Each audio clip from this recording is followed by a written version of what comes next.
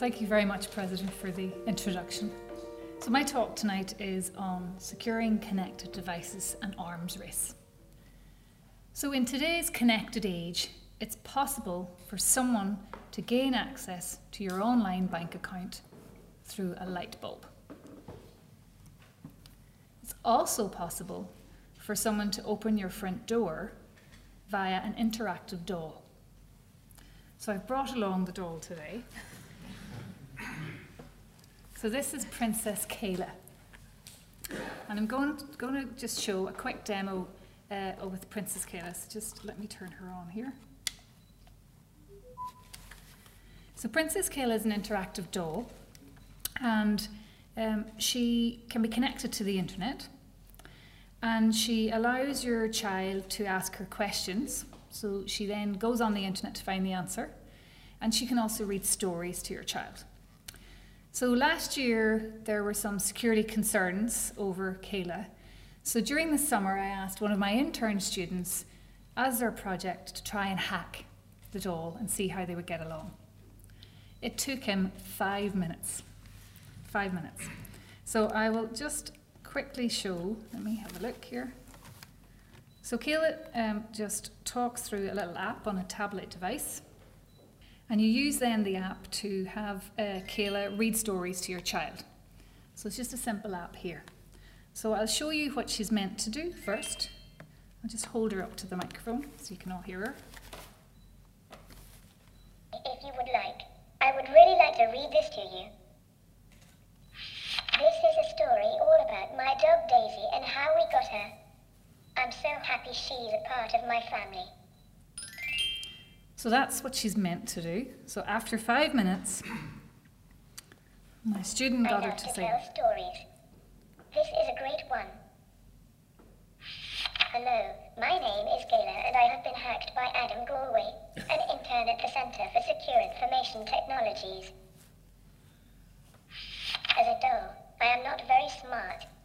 All I can do is listen to what you say and play sounds. So in 5 minutes, he was able to get the doll to say anything he wanted to. So this is a little bit of a concern if this is a doll that your child is playing with, and it just took 5 minutes to do that. So actually last year, they also were able to show how the doll was able to use to hack a smart lock. So this was where they had a voice-activated smart lock that was installed very securely, but actually simply by hacking into the Kayla doll in the house, they were able to get the doll to say the password that was needed to open the door. And so like many of the connected devices today, security was not a priority in the design of the Kayla doll. So actually this doll is now banned in Germany because they have very strict privacy laws. And it's not, I don't think it's on this Christmas's popular list. In terms of other security devices like the light bulb, again, security is just an afterthought. So it's been demonstrated that through a network-connected light bulb, that people could gain access to your house's Wi-Fi password and username, and then from that, hackers can do anything. So in terms of insecure connected devices, earlier this year, the Tech Republic released a list of the 11 least secure connected devices. And not surprising, this included smart locks, interactive toys, things like wireless routers, connected cars, IP cameras, medical equipment, remote medical equipment. And also included things like mobile phones. So earlier this year, researchers showed actually how you could hack a mobile phone from just monitoring the sensors on that phone and how you tilted it, and in terms of how you entered in the PIN code. And they're able to use these sensors from within the mobile phone to gain access to the actual PIN code that you would use. So we've also recently been able to see a lot more attacks using connected devices. So there's been a lot of reports around attacks targeting IoT devices, for example. So back in 2016, it was reported that over 100,000 IoT devices were compromised using this Mirai botnet. And they were able to use all of these devices to launch a denial of service attack against internet services in the US. And this brought down a huge number of internet services, including Amazon, a lot of news websites like Fox, CNN and so on, Netflix, Twitter and so on. So it had some significant effects. More recently then we had this year a botnet called the Hide and Seek botnet, and again it targeted IoT devices, insecure IoT devices.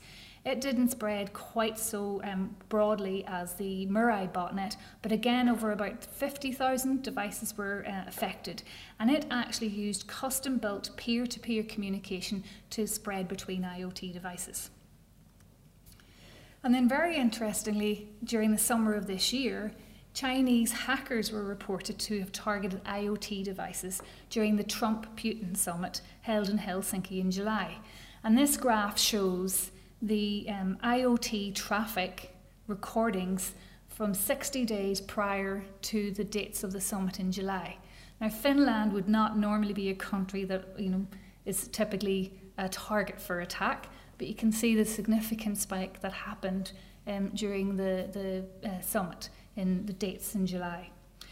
And the devices that were targeted were devices that could yield audio and visual intelligence.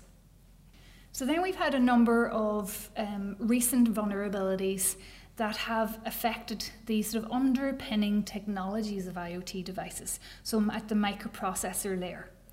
So we had the Meltdown and Spectre attacks, and these targeted Intel processors and also broader processors like the AMD processors and ARM processors, all of which you'll find in sort of consumer devices like baby monitors, like your smartphones, like home automation systems, Fitbits and so on.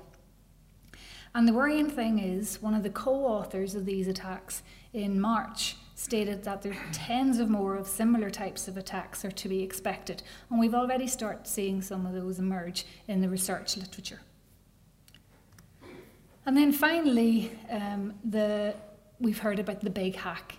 So this was where Chinese hackers allegedly implanted microchips in the servers that are used in a lot of data centers for some of the world's sort of major players like Amazon and Apple. Now, Amazon and Apple went on to deny the claims, and the UK Cybersecurity Agency, the NCSC, and the Department of Homeland Security in the US also sort of agreed with these denials. But interestingly, one of my collaborators in the Research Institute in Hardware Security from Cambridge decided to investigate the attack and look into the details of it, and to see if it was, not to see if it actually did happen, but to see if it could happen. And when he examined all of the details that were provided to the reporters, his actually conclusion was that yes, this attack was actually feasible. So then that leads us to consider, well, what if we're trying to secure the Internet of Things, but what if we're trying to secure an Internet of cloned things? So counterfeit connected devices are also on the rise. So with the globalization of supply chains, the design and manufacture of today's electronic devices is now distributed worldwide. We are using overseas foundries, we're using third-party IP, third-party test facilities. So supply chains are susceptible to a wide range of hardware-based attacks, from reverse engineering to cloning and to overproduction, side channel attacks and all of these types of things. And counterfeit devices can easily host malicious software, firmware or hardware. And it was reported last year that state-sponsored cloning is thought to be common. So these are sensors that are used in Honda cars. So can you tell the difference between the clone sensor and the genuine sensor from this diagram? So these sensors are plug-in modules, I'll come back to it, plug-in modules for the engine control unit in Honda cars. And the idea is that the sensors can be used to sense the performance of the engine and monitor the performance so that drivers can make their own adjustments. And cloned modules were found to be sold in the US, Canada, Europe, Australia and so on. And they were found to have actually a significant detrimental effect to the performance of the engine of the cars. And so obviously it was recommended that you need to get this checked out and make sure that your car does not have one of these. Now this is just one example of clone devices that we're aware of. But because of the clandestine nature of counterfeiting, actually we're not aware, there isn't a great awareness of the level of counterfeiting in the supply chain. And actually the only companies that would perform rigorous checks of this are in sort of defence, not really in consumer electronics. So the true extent of counterfeiting is really unknown. So coming back to my cloned sensors, I don't know, hands up who thinks it's A. Okay, hands up who thinks the cloned one is B.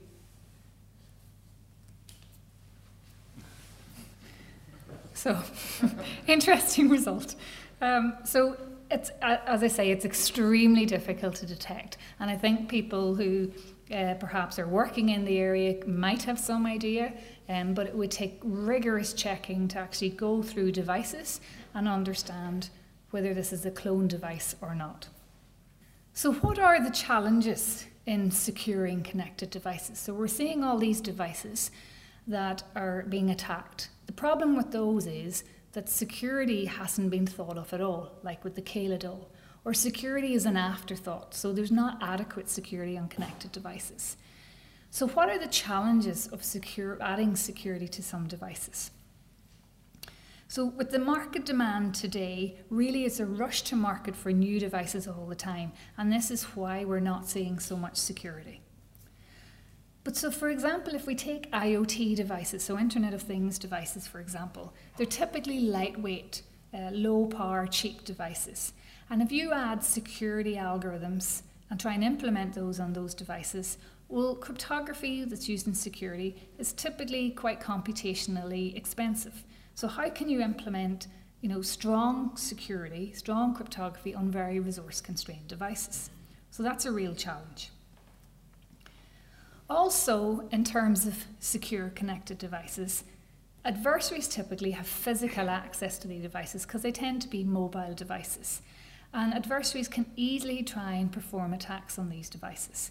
So one example of this is known as side channel attacks, which are used to extract the secret key from electronic devices from monitoring sort of physical leakages from a device.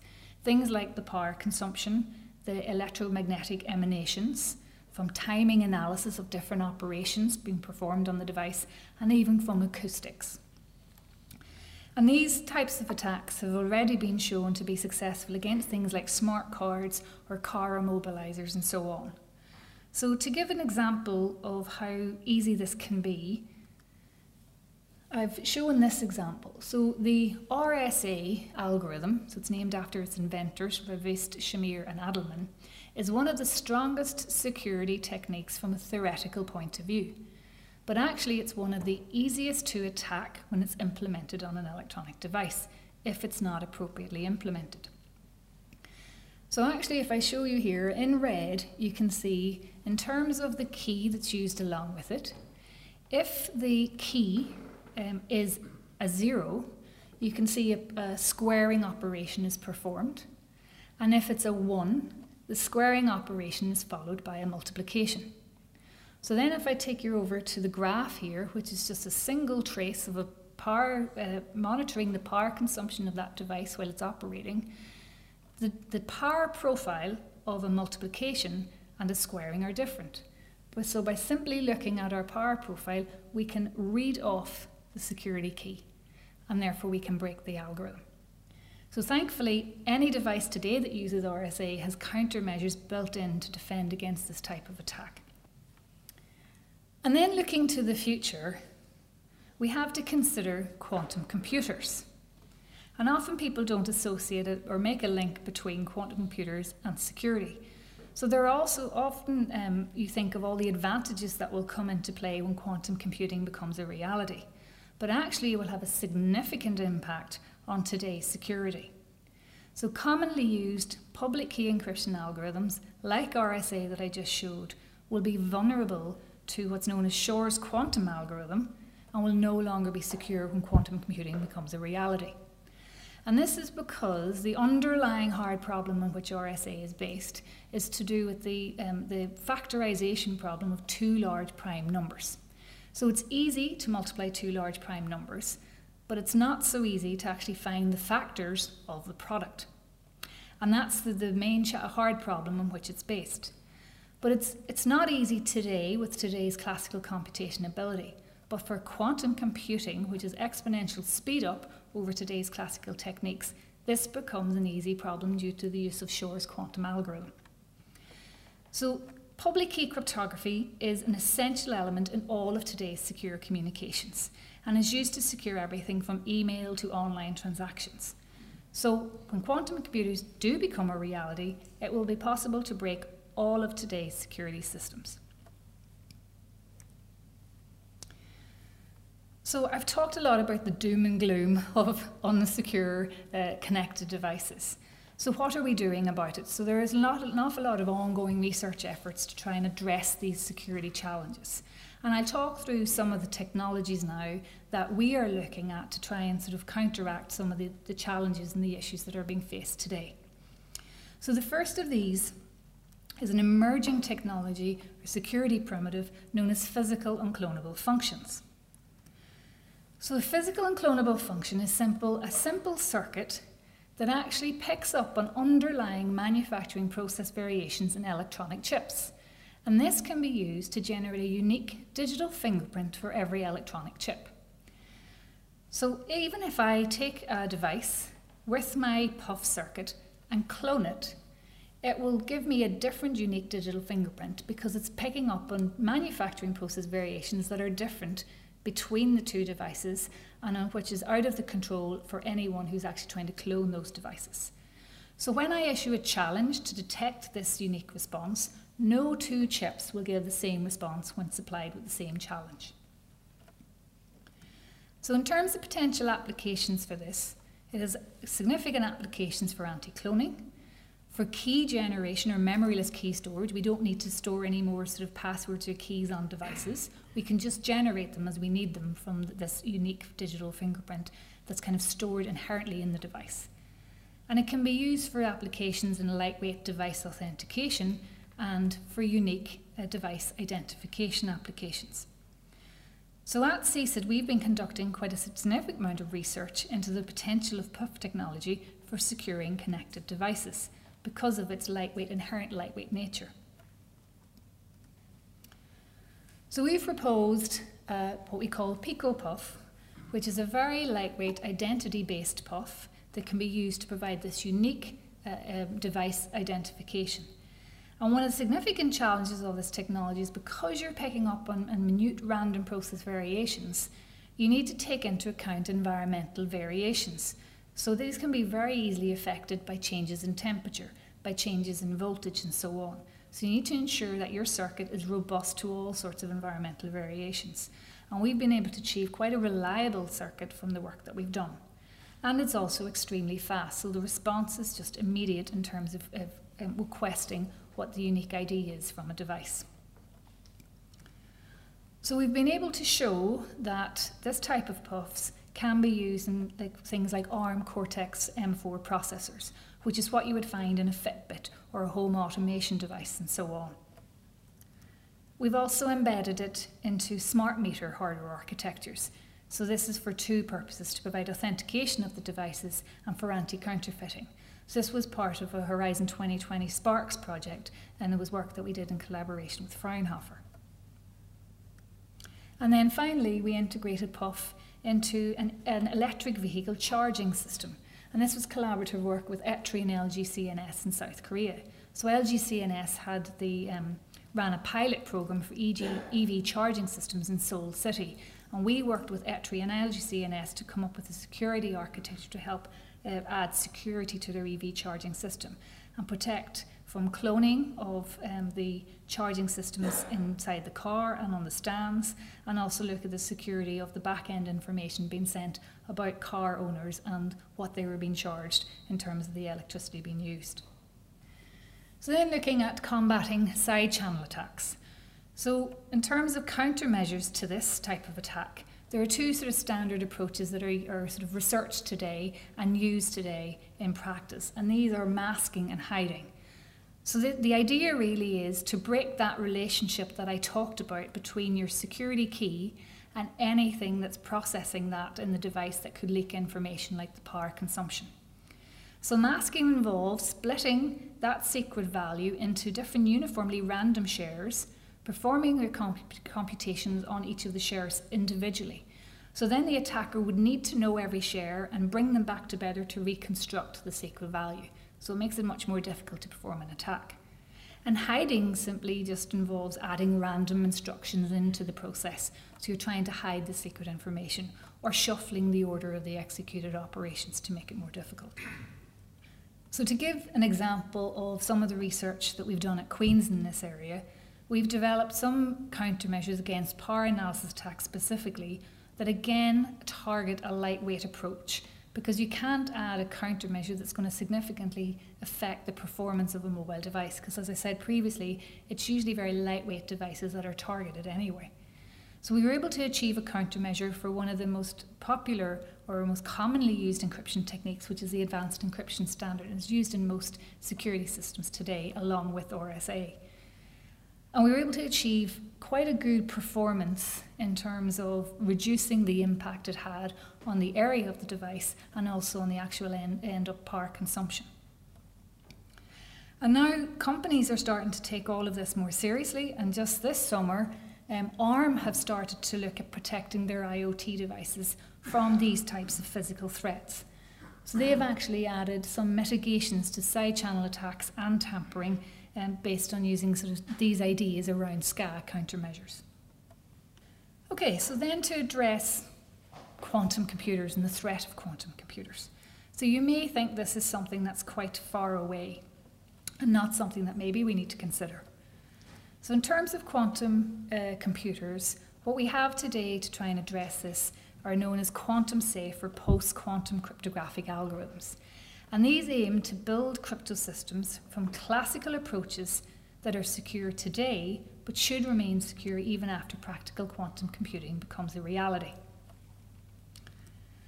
So back in 2015, the National Security Agency in the US have a recommended suite of security algorithms that they recommend for their companies to use.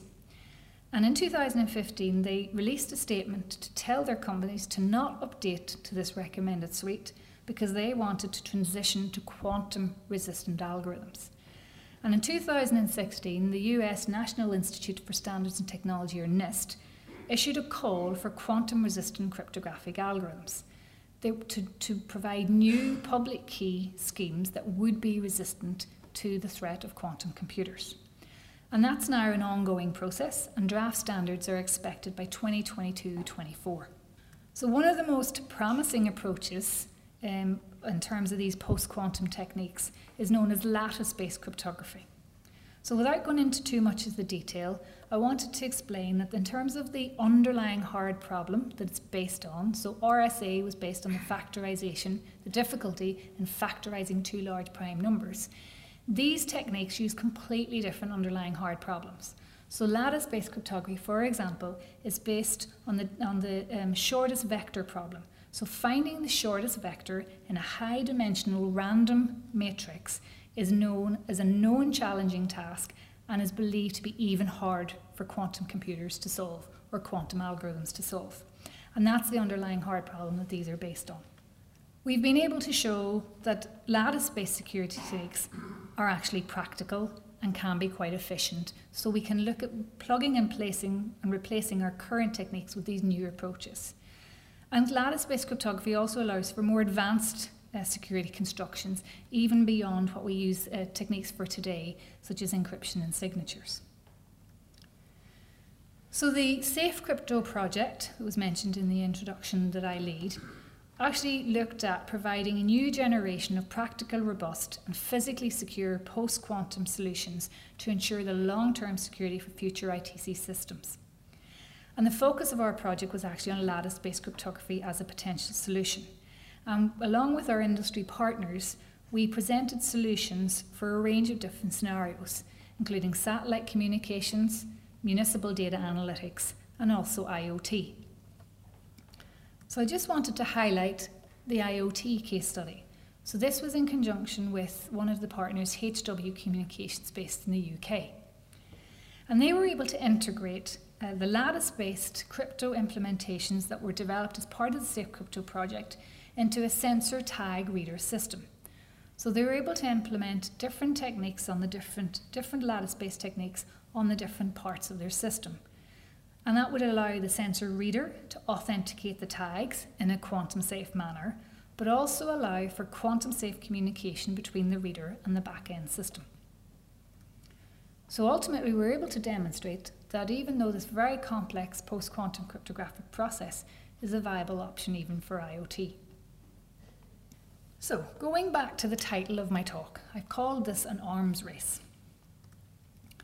And this is really due to the scenario that we're in security, where you have defenders continually trying to defend systems, come up with stronger security mechanisms, and so on, and then attackers coming up with new threats, new attacks, defenders going back to build new countermeasures against those, and so on.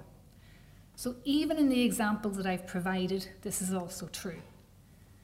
So in terms of the physical and clonable function-based work, we had techniques that could be used for unique identification and techniques that could be used for authentication. Recently, we've been able to see that there have been machine learning attacks that can actually break the challenge response or authentication techniques. And that's now an ongoing problem being addressed in research. In terms of the side channel countermeasures, again, we're seeing machine learning based approaches that can bypass the countermeasures that exist on current devices and then break them anyway. So again, another ongoing area of research for us. And then finally, in terms of the quantum safe cryptography approaches, well, we don't know yet what's down the line here. So we had Shor's quantum algorithm, but there's certainly a lot of people and at a lot of government level working on new quantum algorithms. So who knows what new quantum algorithm will be able to break the new post-quantum techniques that are being proposed today. So this obviously begs the question, can we stay one step ahead? So I think this is one of the things that we're trying to address within our new research institute in secure hardware and embedded systems. And this is a global centre in the UK, £5 million project targeted at research and innovation in hardware security.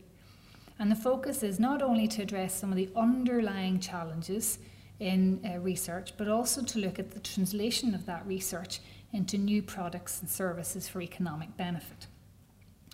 So this is work we're doing in collaboration at the moment with the Universities of Cambridge, Bristol and Birmingham. And the aim of the Research Institute is to address the fundamental research challenges in hardware security. So let's look at starting again at building new secure connected devices. Would you do it any differently? So how could we detect counterfeit devices? How do we detect if devices have been manipulated in any way? And how do we deal with this untrusted manufacturing processes and the untrusted supply chains? And most importantly, is it possible to build an attack-resilient hardware platform? And so these are some of the challenges that the current projects in the Institute are trying to solve. So, in conclusion, for the true potential of connected devices to be realised, security must be built into devices from the outset of their design and not as an afterthought. As you can see from the barrier here is a really nice representation of this thought. Now, in terms of overall secure connected systems, secure devices is just one layer of that infrastructure. So you also have a connectivity layer, and then you have the back-end cloud, where all of the myriad of data that's been collected from these devices is being stored and analysed. And obviously security becomes a key feature in all layers. And a step change in the security and privacy of all these layers is really needed to ensure the usability and the acceptance and the reliability of secure connected systems.